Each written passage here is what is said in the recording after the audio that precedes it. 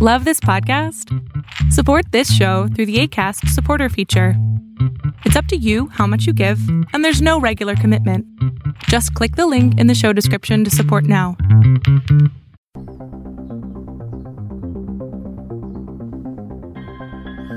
Are you interested in angels, demons, spirits, ghosts, and monsters? Are you curious about their origins, tales, and influence upon history and on the present day? If so, sit back, relax, and welcome to Southern Demonology, the podcast that explores all of this and more.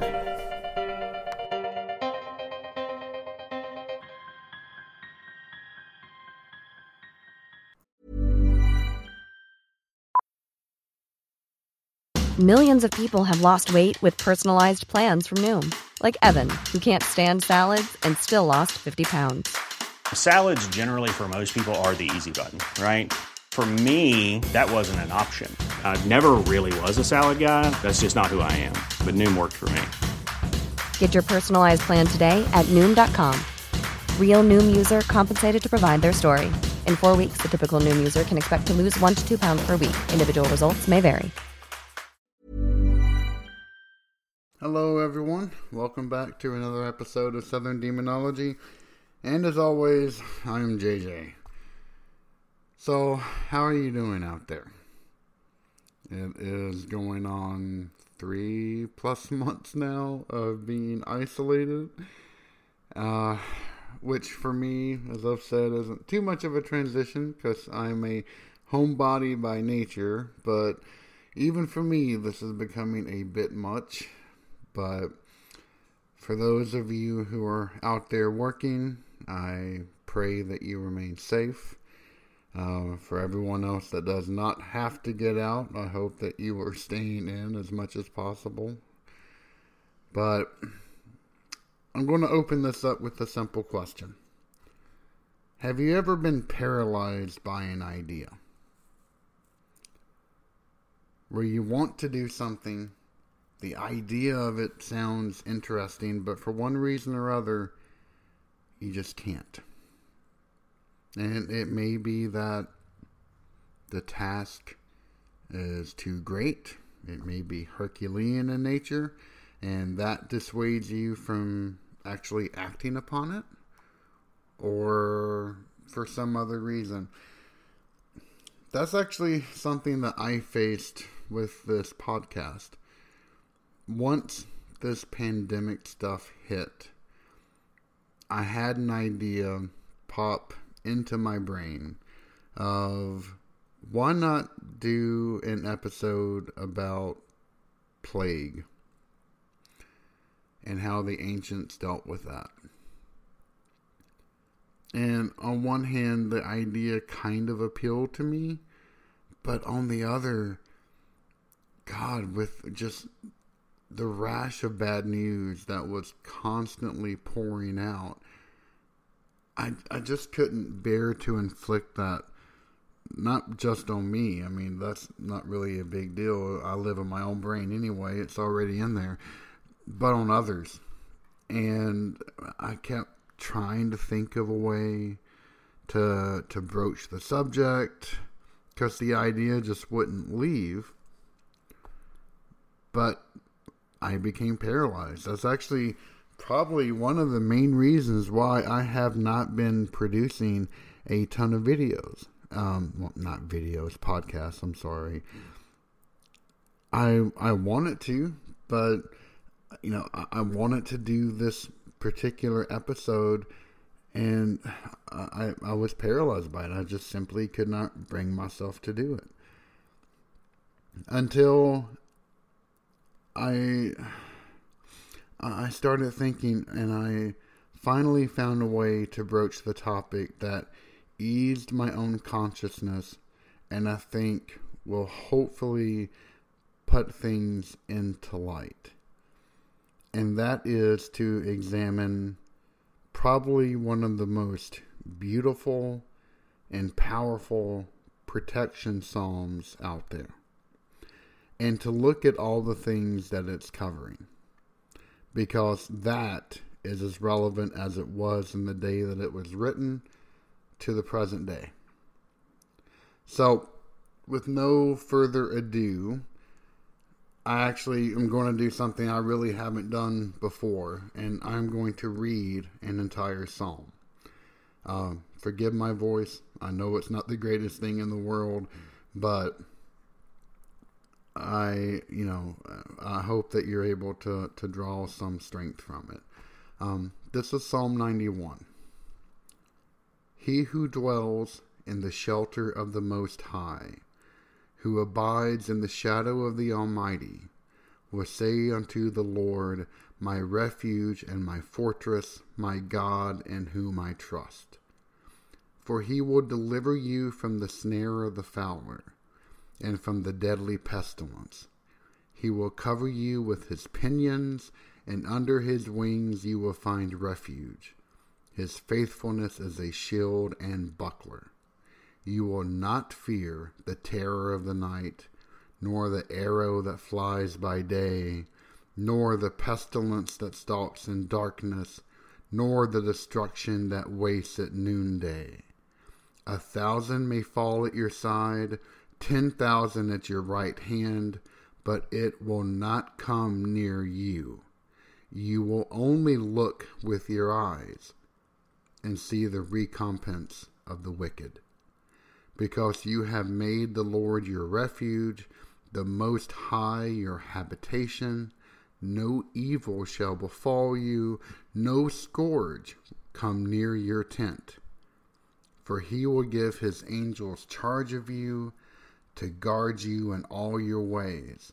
On their hands they will bear you up, lest you dash your foot against a stone. You will tread on the lion and on the adder, the young lion and the serpent or dragon, you will trample underfoot. Because he cleaves to me in love, I will deliver him. I will protect him because he knows my name. When he calls to me, I will answer him. I will be with him in trouble. I will rescue him and honor him. With long life I will satisfy him and show him my salvation. That was Psalm 91. I'm reading from the Revised Standard Version. I do have a nicer translation of it, but it's not my own work, and I don't want to share it without getting proper permission, and I actually wanted to produce this as soon as I could. So, Psalm 91 is a very late entry into the Psalms. Some of them stretch back extremely early on. This psalm is written solidly within the Second Temple Judaism period. And it speaks, according to the title, to the assurance of God's protection. And there are several ways that you can read the psalm. In fact, if you've ever read the Psalms and thought that they sounded kind of the same, or there wasn't anything truly interesting about them just because you're reading through them quickly, I can assure you that is not the case. The Psalms are high poetry. They are some of the most difficult things to read in all of Hebrew. In fact, students under the classical methods of studying would not be allowed to even look at either Psalms or Proverbs without at least a decade of experience. And that is because they are so hard to understand. In fact, in grad school, I took a class called Rapid Reading Hebrew. I may have mentioned this before, but it was an entire year where we studied first Kings, and then the second semester we switched over into Proverbs. And it was the most difficult class I have ever had in my life. It was really, really interesting, to say the least. But all of the Psalms have these innate complexities to them. There's so much wordplay involved, so many different puns, so many different images. It's truly amazing. Like, I know I've mentioned this, but I've been taking a class with a former professor who has been going through the Psalms. And even though, I know the Hebrew and I've glanced through them, not, at a very deep level, but I've always focused more on Proverbs than I have on Psalms. So it's been really interesting to hear someone who has a phenomenal more experience going through it. But the sheer amount of just beauty and how the words are being played against one another, how the ambiguities that the verb tenses can bring out, and it can completely transform how a simple passage can be read and give it layers and layers of meaning is just absolutely phenomenal. And I mean, not only that, but just the pure ordering of how the Psalms appear. There is a rhyme and reason to that. And to be able to go through and piece that together is somehow extremely magical. But anyway, I'm not trying to get too lost in the complexities here. But as I said, you can read the Psalm in several different ways. And the first is very mundane. You can take it extremely literally. The Psalm is referring to all of these different kinds of dangers that can befall a person, right? The snare of the fowler, deadly pestilence. You will not fear the terror of the night, nor the arrow that flieth by day, nor the pestilence that stalks it in darkness, nor the destruction that wastes at noonday. You can read that as just purely physical things, and that works on that level. It's perfectly fine. In fact, if you pair that with Psalm 90, then, that literal sense makes, it does make a great deal of sense to a person. But then I think this is where the time period in which the Psalm appears is much more evident. This is a Second Temple Judaism Psalm.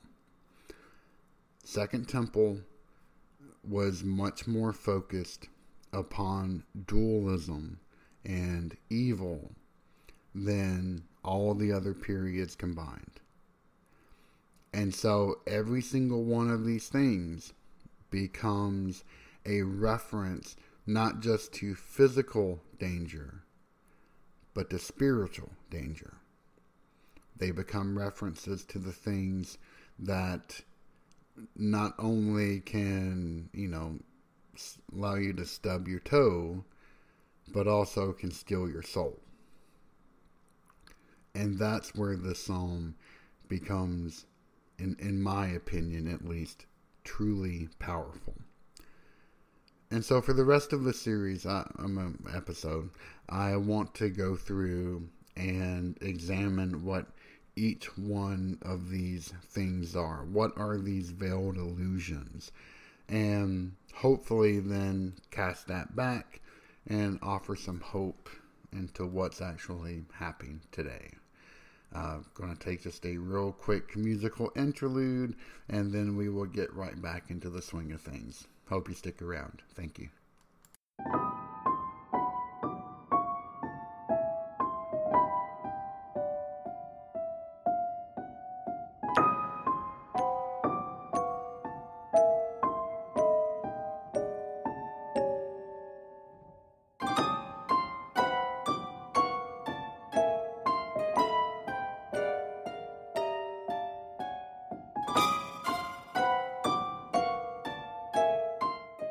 So let's get some of the minor figures out of the way in this psalm. So you'll remember that several wild animals are mentioned. For example, you will tread on the lion and the adder, the young lion and the dragon you will trample underfoot. Besides the dragon, the other ones sound pretty mundane, right? Well, let's jump over to Isaiah 34, where it's talking about Edom. Thorns shall grow over its strongholds, nettles and thistles in its fortresses. It shall be the haunt of jackals, and abode for ostriches, and wild beasts shall meet with hyenas. The satyr will cry to his fellow. Yea, there shall be the night hag, Lilith, a light, and find for herself a resting place. There shall be the owl nest, and lay and hatch, and gather her young in her shadow. Yea, there shall the kites be gathered, each one with her mate. So, there's often a tradition within Hebrew thinking that wild animals can associate with demonic entities. You find this not only within Isaiah 34, and that was reading from verse 13 down to 15, but you even find that carried over into much later works like you find at the Dead Sea Scrolls. 4Q 5, 10, and 11 is a scroll that mentions howlers and desert dwellers and those who suddenly strike in suddenness. That is a very key phrase, because one of the other things... I'm Sandra, and I'm just the professional your small business was looking for. But you didn't hire me, because you didn't use LinkedIn Jobs. LinkedIn has professionals you can't find anywhere else, including those who aren't actively looking for a new job, but might be open to the perfect role, like me. In a given month, over 70% of LinkedIn users don't visit other leading job sites. So if you're not looking on LinkedIn, you'll miss out on great candidates like Sandra. Start hiring professionals like a professional. Post your free job on linkedin.com/people today. Millions of people have lost weight with personalized plans from Noom. Like Evan, who can't stand salads and still lost 50 pounds. Salads generally for most people are the easy button, right? For me, that wasn't an option. I never really was a salad guy. That's just not who I am. But Noom worked for me. Get your personalized plan today at Noom.com. Real Noom user compensated to provide their story. In 4 weeks, the typical Noom user can expect to lose 1 to 2 pounds per week. Individual results may vary. That this psalm kind of addresses is the idea of, to quote the Hebrew, pachad wa pachat wa pach, terror and pit and trap. I'm going to quote here from the Dictionary of Deities and Demons of the Bible. The trap, which also occurs here in Psalm 91:3, which is the snare of the fowler, is only a metaphor for the element of suddenness, another characteristic of these demons. See the observations about Pachad Pitom below. They are said to lie in wait for their victim and to fall upon the person suddenly and unexpectedly. The terms used to denote this characteristic, napal, to pounce upon, pitach, pitom, suddenly, are used also in the context of wars and in descriptions of attacks by enemies as well as wild beasts. So all of this very much ties together into a theme that we'll find out through the rest of this. So now that we have the minor characters kind of out of the way, let's go to the much more pronounced ones. And that is that litany that I have read a few times now. The terror of the night, the arrow that flies by day, the pestilence that stalks in darkness, and the destruction that wastes at noonday. You'll notice that we have night and day, darkness and light, intermixed with each other to show that these entities can strike at any time. Doesn't matter if it's in the middle of the night, if it's bright noon, there is zero protection from these entities. The second entity referred to here, the arrow that flies by day, you can catch up more on in the previous episode about Lilith. This is an entity that has been commonly associated with the suddenness of an arrow that flies by day. So that is a pretty clear reference, not only to that, but also to any other wind demon that is also characterized by suddenness. It's the other ones that we have not touched upon before. So let's cover pestilence and destruction. In Hebrew, pestilence is dever, and destruction is keteb. And this is where the fact that this psalm is written in Second Temple Judaism is going to make more sense. So, Deber kind of harkens back to a lot of more ancient concepts found within the region. So, for example, here, Deber or pestilence is actually portrayed as a personification that stalks its prey in darkness. And that's just not a figure of speech. Here, it truly is a personification of evil. And we have found that a lot of times within Mesopotamia, for example, where illnesses are often portrayed as demons. And also that you would have highly destructive entities that would be present in the entourage of the great god Marduk.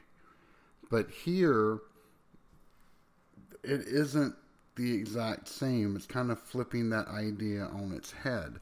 In early Judaism, where dualism never really came into play, and I've discussed this a few times now, it was always the fact that even if there were these horrible things out there in the world, they were always underneath the direct bidding of God. He was the one that would direct them in certain applications to further his own holiness. But now that we're over in Second Temple Judaism, that's not quite the case. These are things that should be actively guarded against, and only God can protect one from them. The other entity here, Keteb, that wastes at noonday, is kind of an interesting one. So the word Keteb only appears 4 times in the Hebrew Bible, one of which is in Psalm 91. And at base, it does mean destruction. And here it is being personified along with the other ones. Now, if you actually look in the Septuaginta, they mistranslate this as the midday demon. And you actually find in some Midrash sources that Keteb is described as a demon covered in scales and horns, with one eye in its head and one eye in its heart.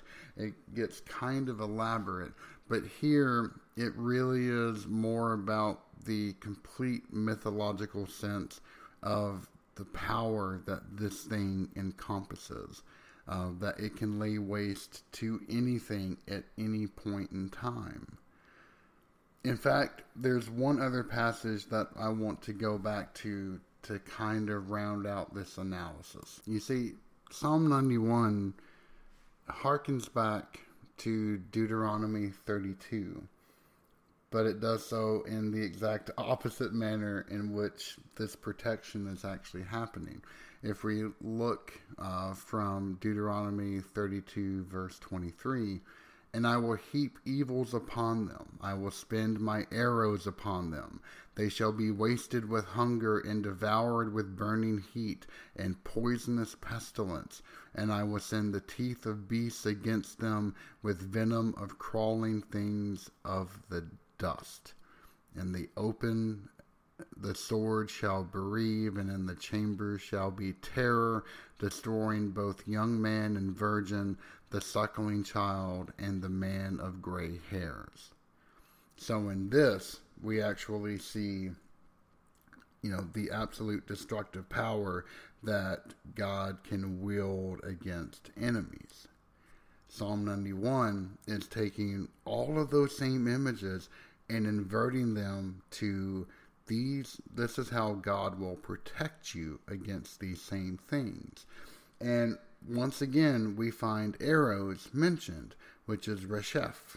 And Resheph is, in this case, we don't really know what it's referring to. Does the arrow that flies by day? Yes, it could be mentioning Lilith, as I said before. But Resheph is also a god of pestilence. And it's often paired with Deber. And here, I think that Psalm 91 is making a clear reference not just to the demons of Deber and Keteb, but also Resheph with arrows. So you have all of the tools of death being laid out. And I think it's really within Psalm 91 that you find the predecessors to what will become the four horsemen within Revelation.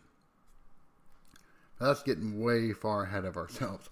I already have a request to do a full breakdown of that. And I will, but Revelation is an extremely tricky book because it's one of the most complex. But we're going to drop that topic for now, and we will pick it up not in the next few episodes because I will have to do a great bit of research, but a little bit later. That I promise you, it is coming around. So we've covered the arrow, we've covered the pestilence and the destruction, but the one that we still need to go over is the terror of the night.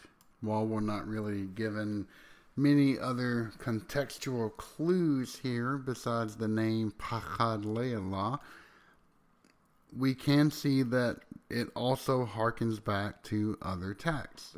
You have Job 18, there's Job 4, but all of these things are hearkening to what night does for it. It covers its tracks, and it's able to capture its enemies, again, just like a pit and a trap. So,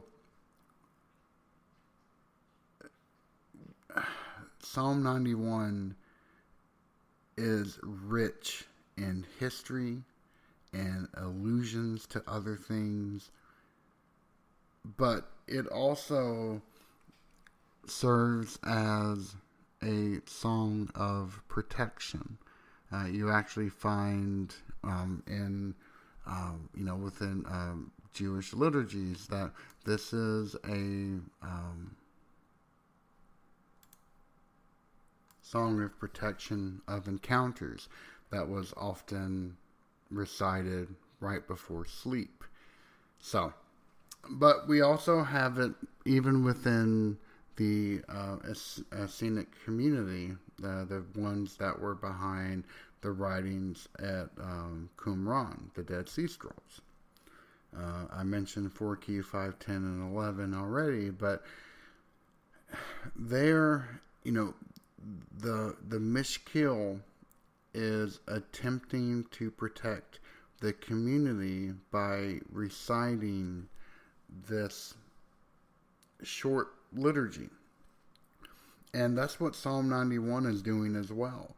If you notice, all it says is that if you trust in the Lord, then you will be protected from all of these horrible things that are stalking at all times of day and night. You don't have to resort to magic. You don't have to resort to wards or curses or anything else. All you need is to believe and to put yourself within the shadow of the Almighty, and that's sufficient. And for a time period that was rife with magical charms and protections, that's really saying a phenomenal amount. So, I hope this provided not only some information and, revealed some of the complexities of how this psalm was written and also its beauty, but in these troubling times, I really hope it brought a little bit of hope. And just to repeat that word twice. And I know that this was a very, Judeo-Christian centered episode. I know that many of you are not, that you don't actively follow that tradition. And I certainly am not meaning to make anyone uncomfortable, but for me personally, I needed to do this because in combination with the prayer to Saint Michael, the Archangel, this is the other thing in which, if I'm feeling insecure, if I'm feeling troubled, that I go back to and read. And it doesn't matter if you read it out loud. Doesn't matter if you read it to yourself. But this is a thing that brings me just a little bit of comfort. And in these uncertain times, even if this does not do it for you, I hope that you have those things that genuinely touch your heart and bring about a sense not only of safety but of wonder, because that is what's going to get you through these periods. Anyway, thank you for listening to me rambling again. I really appreciate each and every single one of you. And if I can do anything to help, if you have a question, if you want to talk about something, please feel free to contact me. We are on Facebook, of course, at facebook.com/southerndemonology. We have a website, southerndemonology.com, where we have a contact button right there at the very top.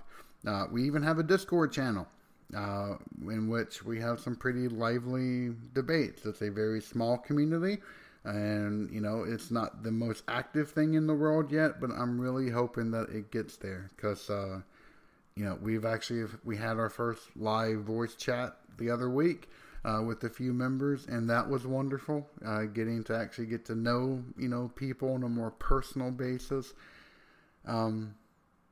So yeah, I welcome you to contact me or not. If you just want to listen, no problem whatsoever. But if you want to reach out, it'd be great to hear from you. So thank you again. I hope you're doing well, and we will catch you next week.